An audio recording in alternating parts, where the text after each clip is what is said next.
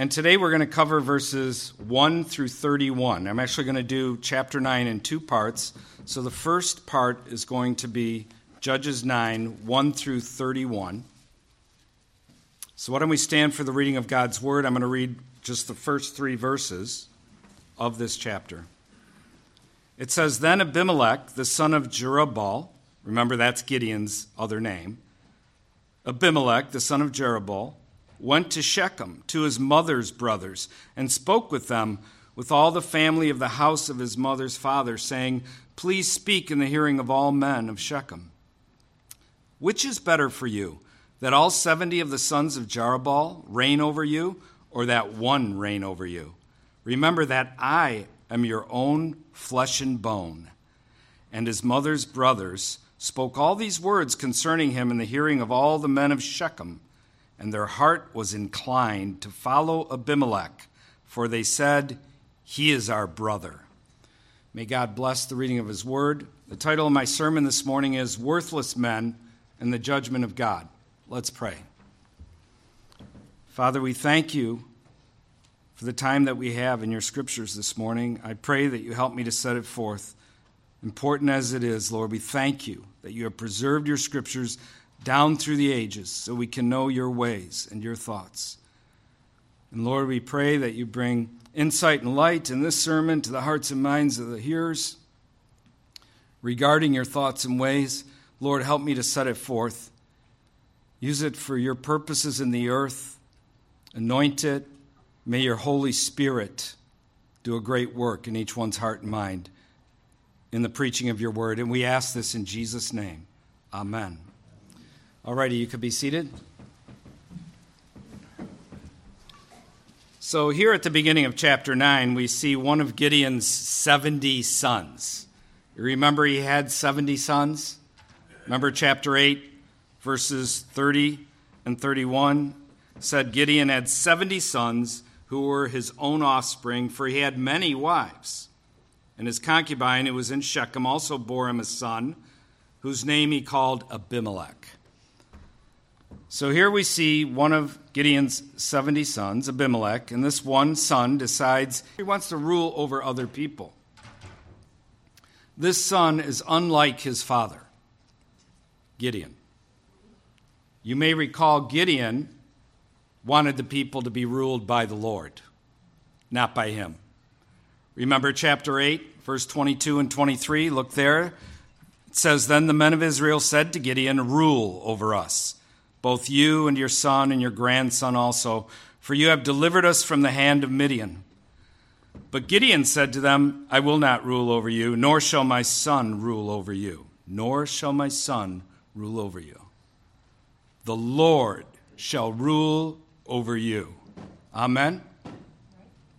The Lord shall rule over you. Now remember, Gideon had many wives. He was a polygamist. Polygamy is not how the Lord wants things done. There's been much debate amongst churchmen over the centuries regarding it, but it is not the way the Lord wants things done. In the beginning, God joined one man and one woman together, and Jesus affirmed this arrangement. Amen? Deuteronomy 17, verse 17 says, No king shall multiply wives to himself. If there's ever a king of Israel, God says in Deuteronomy 17, he shall not multiply wives to himself. And in Titus 1:7, the scriptures teach that an elder shall be the man of one wife. Polygamy is not God's way, and that's a whole other sermon that I've addressed in the past. But here we see an awful consequence of polygamy. We see Abimelech decides to go to his mother's family to speak with her brothers particularly, but to all the family members corporately. Abimelech goes to speak, as the scripture says here in verse 2, to his mother's brothers. In other words, he speaks to his uncles. And Abimelech has a scheme. He wants to convince them to make him king of Shechem and the surrounding area. And he uses two things to convince them of this, as it says in verse 2. One, why be ruled by 70 when you could be ruled by one? Right? It's the first thing he does to persuade them. And you understand most people want a king. It's just human nature. There's a huge segment of people, they always want a king or some sort of political savior. Most men want to be ruled and wouldn't know how to behave if they weren't under the heavy hand of the state. That's a sad fact. So he appeals to this matter of, I can be your king. And second, he appeals to the fact that he's part of their flesh and blood, or as it says here, flesh and bone. That's the term they used as Hebrews. That term we use is flesh and blood. He appeals to the fact, to these Shechemites, that he's part of their flesh and blood, unlike the other 69 sons of Gideon. And that, along with Abimelech's first point, seemed to convince them to make him their ruler. Look at verse 3. And his mother's brothers spoke all these words concerning him in the hearing of all the men of Shechem, and their heart was inclined to follow Abimelech. For they said, he is our brother. In verse 4 it says, so they gave him 70 shekels of silver from the temple of Baal-berith, with which Abimelech hired worthless and reckless men, and they followed him. So he creates this mob for hire, these henchmen for hire, a bunch of worthless men. And I want to key in on that word worthless.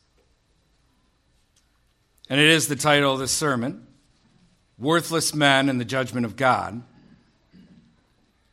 But this word worthless, I've used this term to describe both treasonous churchmen and despicable government officials.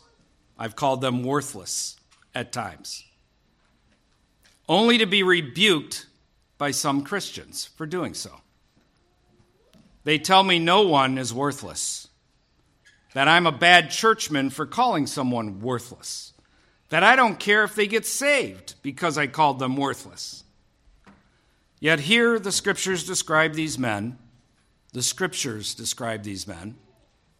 worthless. And that is because some men are. And we should not fail to describe them as such by hiding behind spiritual-sounding phrases. By failing to describe men as they are, for failing to call men to repentance, the churchmen of our day aid and abet tyrants by hiding behind their false spirituality. They aid and abet sin in the culture by hiding behind their false spirituality. They sound so loving to the undiscerning ear, but they're really aiding evil in the land. The goodness, gloriousness, and greatness of the gospel has no true meaning outside of one being called to repentance and seeing their sin for the awful, convicting crime against God that it is. That is when men see the goodness and greatness of the gospel. That Jesus is their only hope for salvation. Not when we play goody two-shoes with people and want to be liked. So Abimelech and his band of worthless men head over to Gideon's house in Ophrah. And verse 5 says here in chapter 9, then he went to his father's house at Ophrah, Abimelech did, and killed his brothers, the 70 sons of Jerubbaal, on one stone. But Jotham, the youngest son of Jerubbaal, Gideon, was left because he hid himself. So Abimelech slaughters all his brothers except one. Young Jotham escapes. And all the men of the two cities, Shechem and Beth Milo, make Abimelech their king. Look at verse 6. And all the men of Shechem gathered together, all of Beth Milo, and they went and made Abimelech king, beside the terebinth tree at the pillar that was in Shechem. He is the first man ever to be called king in Israel. They rejected the Lord and his rule. Long live Abimelech in the state. And here we have a great act of treachery. When one reads history, the history of man and the governments of men, treachery has played out time and time again. Those who want power, listen to me now, those who want power could care less about those they must crush to possess it. Those who want power could care less about those whom they must crush to possess it. You may have experienced some of that in the workplace at one time in your life. It's predominant within the history of the governments of men. And does it sound similar to today? Does it sound strangely similar to our day? When men reject the Lord's rule, they often run to the state in order to replace the void. This is why historically, atheism most often leads to statism. The other it leads to is hedonism. And we have a nation that has combined both together, statism and hedonism. Such men then wield the sword in an unrighteous fashion to crush all opposition and gain blithe compliance from the people. And that's afoot in our nation right now. To secure their sin and evil through law is their goal. To make evil good and good evil is their goal. And they're doing it in grand fashion in our day. And those who give such evil quarter in the name of love, quote unquote, are nothing more than cowards who think only of themselves and want to be liked. That would be most churchmen and most Christians in America today. So this one young son of Gideon, Jotham, does the only thing he can do in such a situation. He preaches, he warns, he stands true to the Lord in the midst of a wicked people. Remember the song we sung this morning regarding the Lord's rule? We sang hymn 267, Come, Thou Almighty King. The very first stanza says, Come, Thou Almighty King, help us Thy name to sing, help us to praise Father, all glorious, over all victorious. And then it says, Come and reign over us, Ancient of Days. We should want His rule over our lives. That is important to understand. These people did not. Statism is expanding. Abimelech the tyrant is at hand. And so here this young Jotham does the only thing he can do in such a situation at that time. He preaches, he warns, he stands true to the Lord in the midst of a wicked people. And I say to you, we must do the same. We must preach, we must warn, we must stand true to the Lord in the midst of a wicked people here in our day. And he goes up and says in verse 7 onto Mount Gerizim, which is about 800 feet tall. And he says, Now when they told Jotham, he went and stood on top of Mount Gerizim and lifted his voice and cried out and said to them, Listen to me, you men of Shechem, that God may listen to you. The trees once went forth to anoint a king over them, and they said to the olive tree, Reign over us. But the olive tree said to them, Should I cease giving my oil, with which they honor God and men, and go to sway over trees? Then the trees said to the fig tree, You come and reign over us. But the fig tree said to them, Should I cease my sweetness and my good fruit, and go to sway over trees? Then the trees said to the vine, they're going down in class, you might notice, You come and reign over us. But the vine said to them, Should I cease my new wine, which cheers both God and men, and go to sway over trees? Then all the trees said to the bramble, You come and reign over us. And the bramble said to the trees, If in truth you anoint me as king over you, then come and take shelter in my shade. But if not, let fire come out of the bramble and devour the cedars of Lebanon.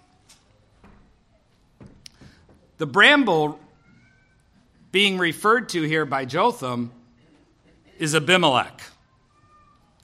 All the other trees, the olive and the fig, and even the vine, represent how good men think. Why would I want to rule over other men? I have other things to focus on, and surely there is someone better than me to do the ruling. That's how good men think. They take leadership out of necessity, not for self-aggrandizement, not to satiate their lust for power to control other people's lives. So the fig tree, good. The olive tree, good. The vine, good. But the bramble, he's not. He wants to rule. That's the point of Jotham's little allegory here.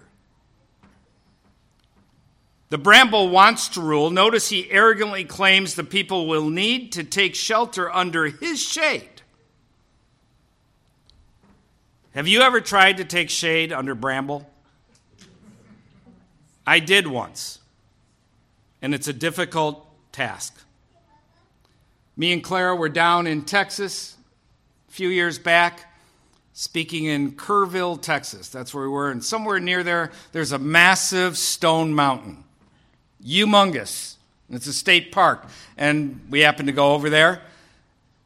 And we got there, and it's like 3 p.m. And as we get to the trail that leads up to the top of this mountain, it has a big, huge warning sign that in the months of June, July, and August, check, this is the first week of August, between the hours of 2 and 6 p.m., do not climb the mountain because you may not live. Because it is so hot often and you will not make it up and make it back down. So me and Clara read that and I looked at Clara and I said, well, we'll never be here again. So we either go now and see what it's like up there or we don't go. What do you want to do? Didn't bat an eye in good Clara Chihuahua fashion. Of course we're going up the hill. Lots of water.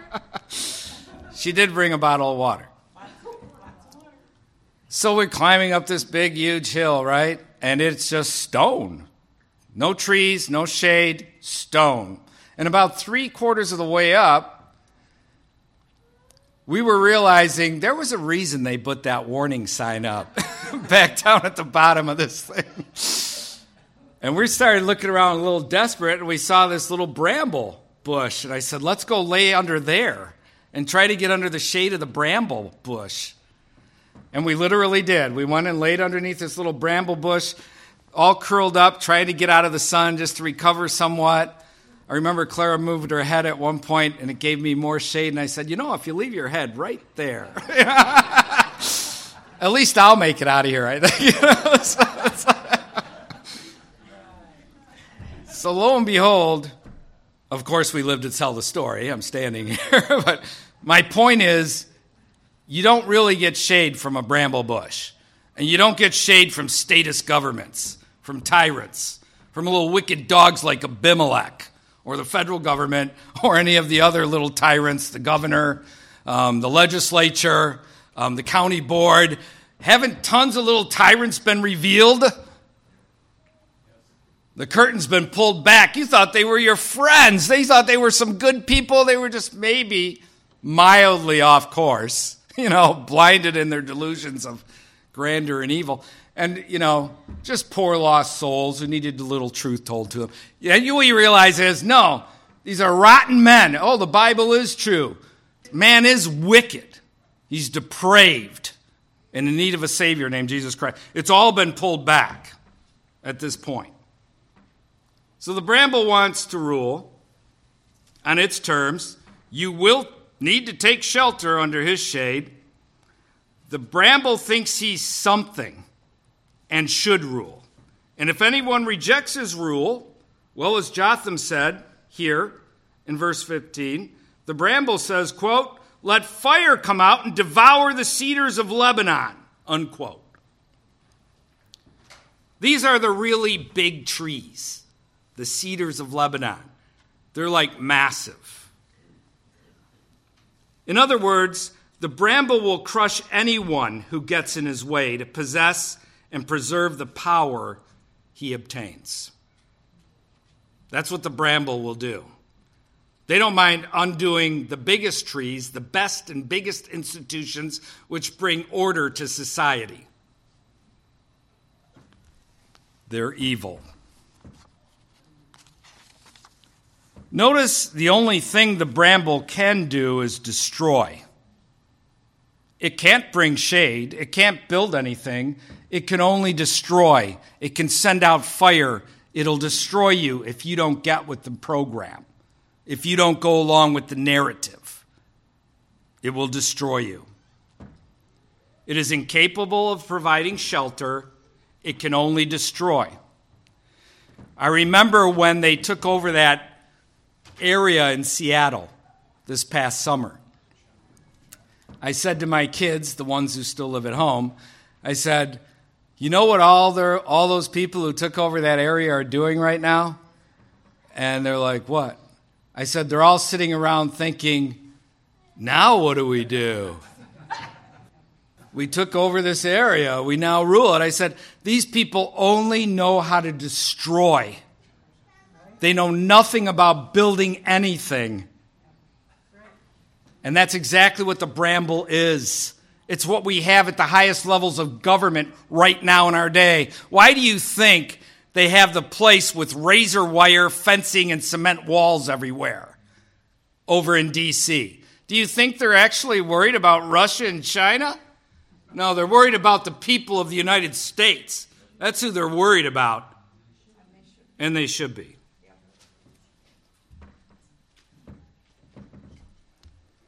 So here we go on. He gives his little allegory, and it says in verse 16, Jotham's still preaching. Notice he picked an elevated area to preach from. When you're doing public preaching, that's always a wise thing to do. Seek an elevated area. Now, therefore, he goes on and says, if you have acted in truth and sincerity in making Abimelech king, and if you have dealt well with Jerubbaal and his house, and have done to him as he deserves, and then it says, like in parentheses, for my father fought for you, risked his life, and delivered you out of the hand of Midian, but you have risen up against my father's house this day, and killed his 70 sons on one stone, and made Abimelech, the son of his female servant, king over the men of Shechem, because he is your brother. That's the end of the parentheses.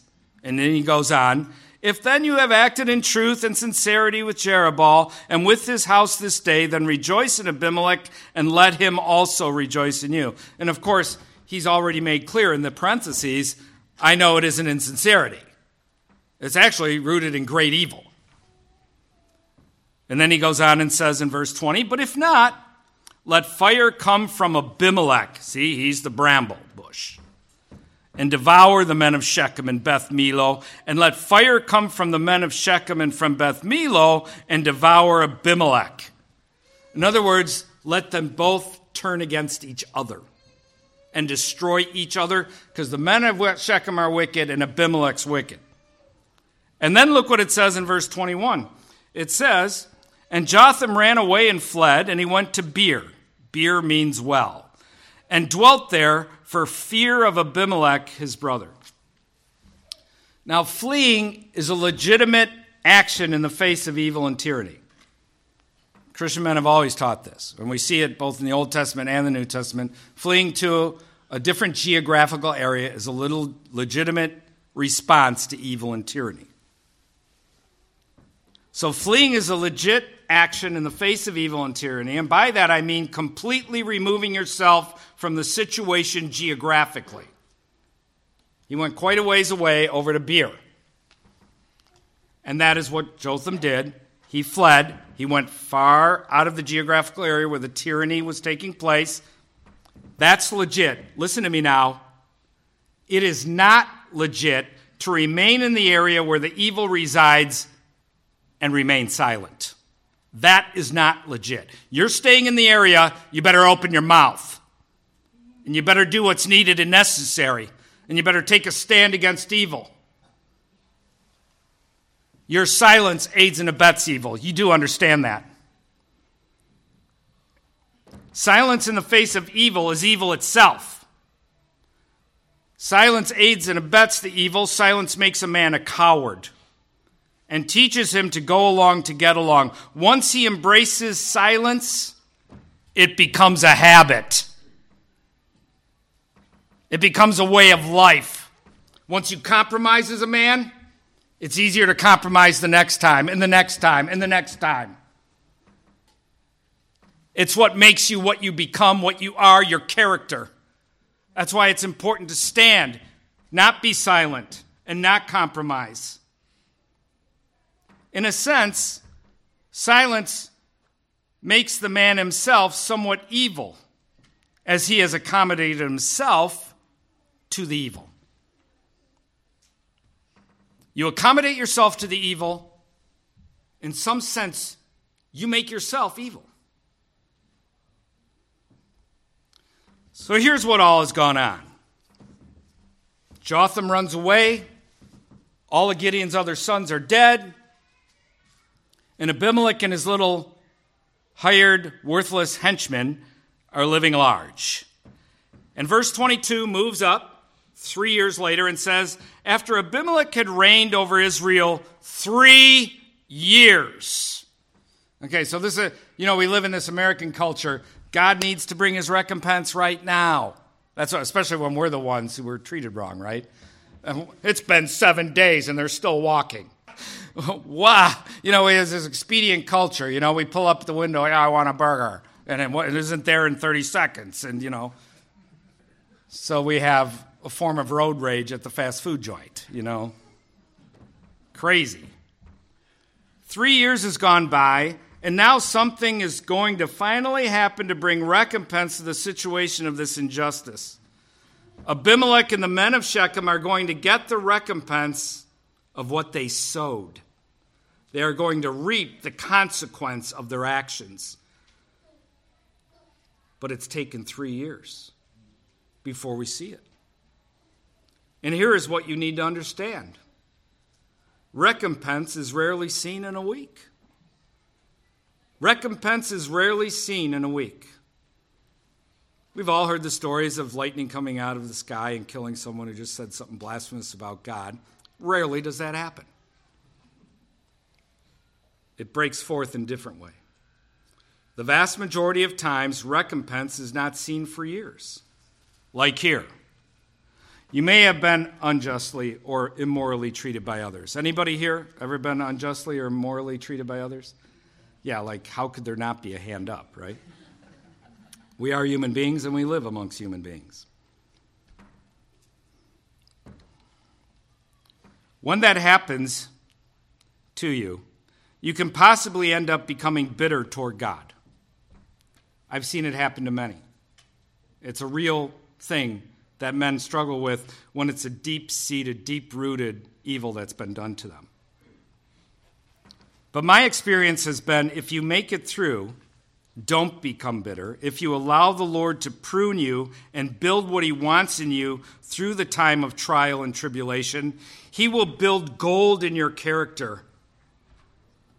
He will build gold in your character when you make it through that. And you will see his hand of recompense, most likely. Not always will you see his hand of recompense, but the gold of character being built in you, you will see that if you make it through.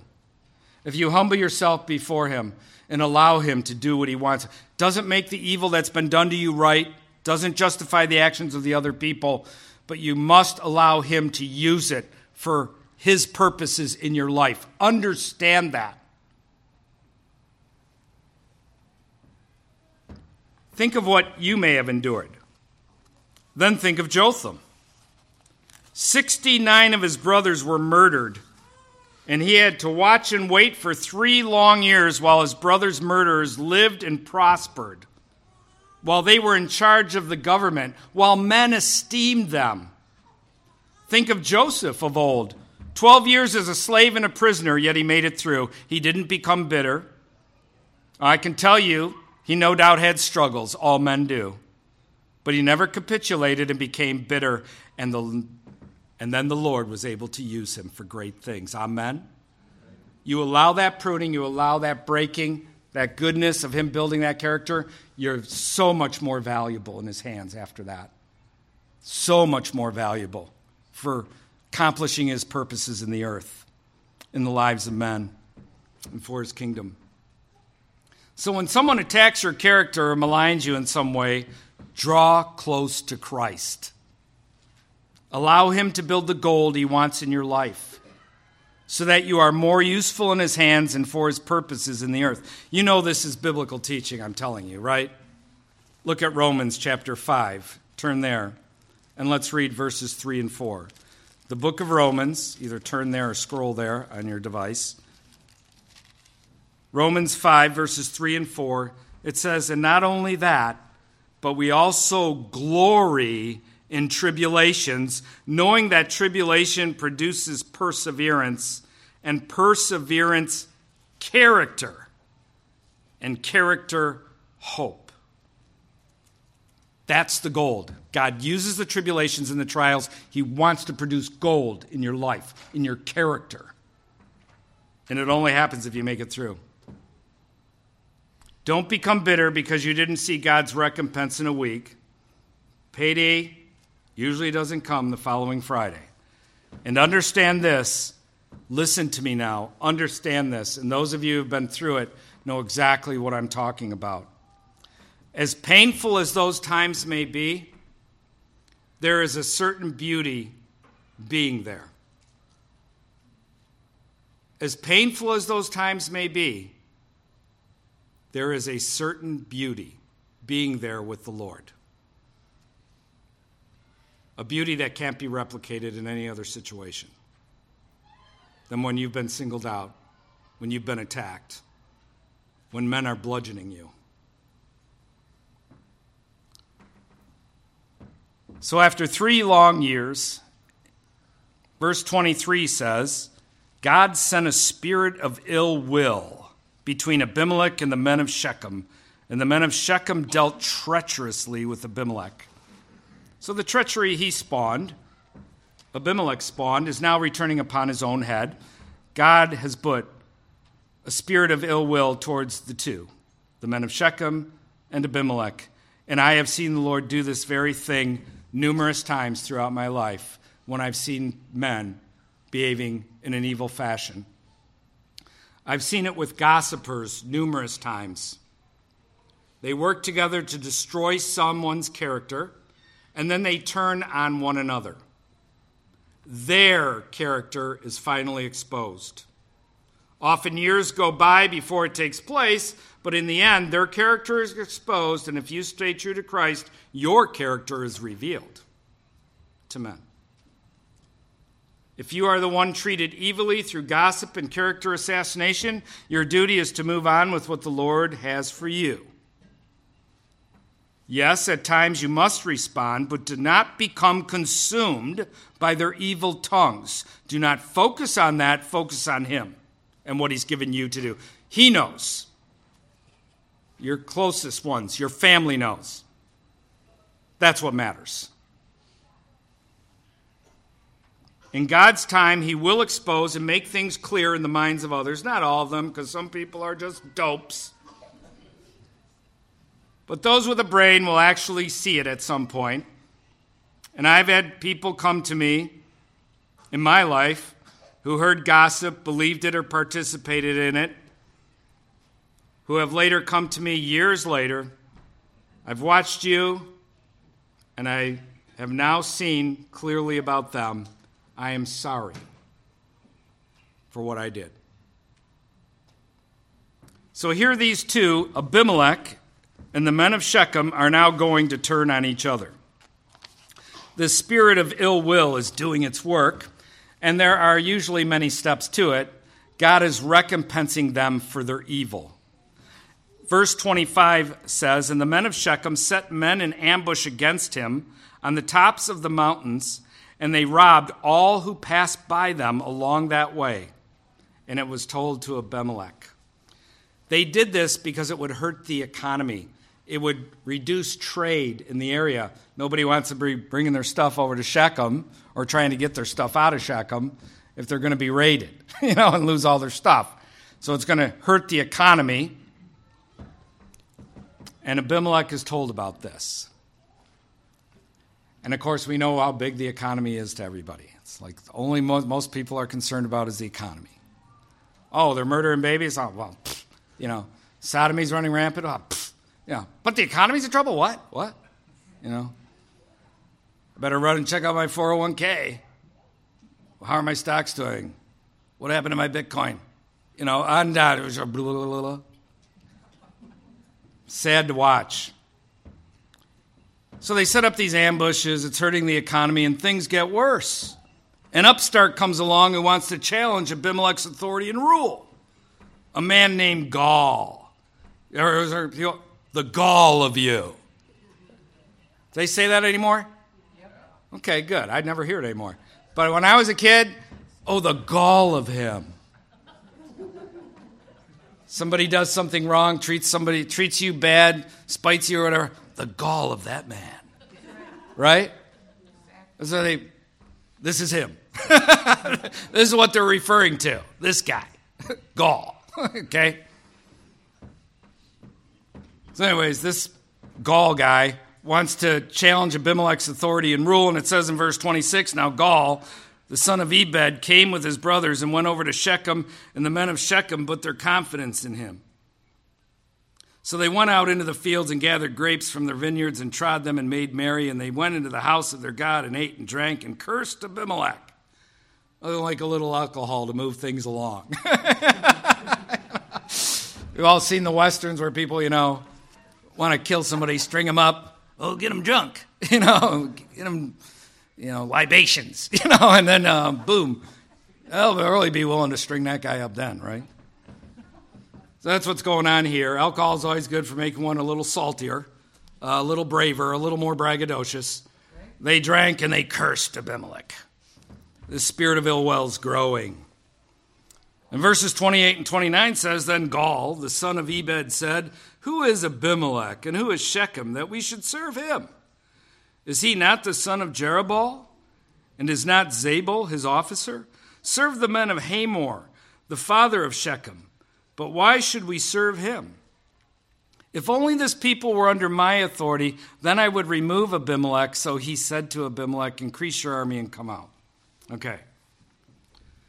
So here in verses 28, Gaal tries to one-up Abimelech by appealing to one of the same things Abimelech did when he convinced the men of Shechem to allow him to rule over them. Namely, he appeals to flesh and blood. Right? Only Gaal appeals to the fact that Abimelech's father wasn't one of them, only his mother, whereas Gaal's father was the son of Hamor, who were Hivites, the founders of Shechem. So Abimelech had only half the credentials, whereas Gaal had all the credentials, both mom and dad, from here in Shechem. So the drink flows. He rages bolder. Verse 29, if only this people were under my authority, then I would remove Abimelech. So he said to Abimelech, increase your army and come out. You understand Abimelech isn't there. He's half drunk and he's bragging, come on, Abimelech, come out. Well, can we say the word stupid? Because his governor is there named Zebul. And it says in verse 30, when Zebul, the ruler of the city, heard the words of Gaal, the son of Ebed, his anger was aroused. And he sent messengers to Abimelech secretly saying, take note, Gaal, the son of Ebed, and his brothers have come to Shechem, and here they are, fortifying the city against you. And next time I preach in Judges, we will conclude this chapter with a sermon entitled, The Justice of God and the Bad End of Tyrants. Let's stand up and we'll close in a word of prayer.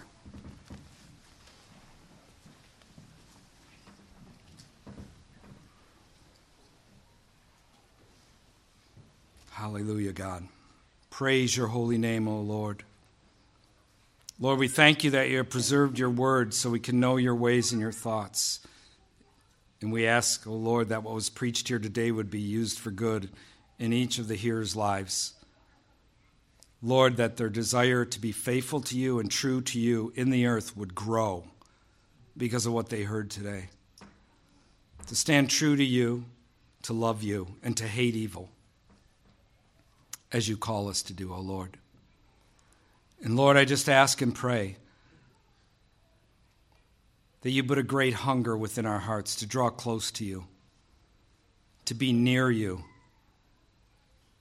in prayer, in the reading of your word, in the government of our homes, while we're going through our time at the marketplace and out in the public square, that our thoughts would be drawn towards you and the things of you, that our hearts would break within us, O God, at what we see with our eyes of a people who are being led by the nose by wicked men because they've rejected your rule.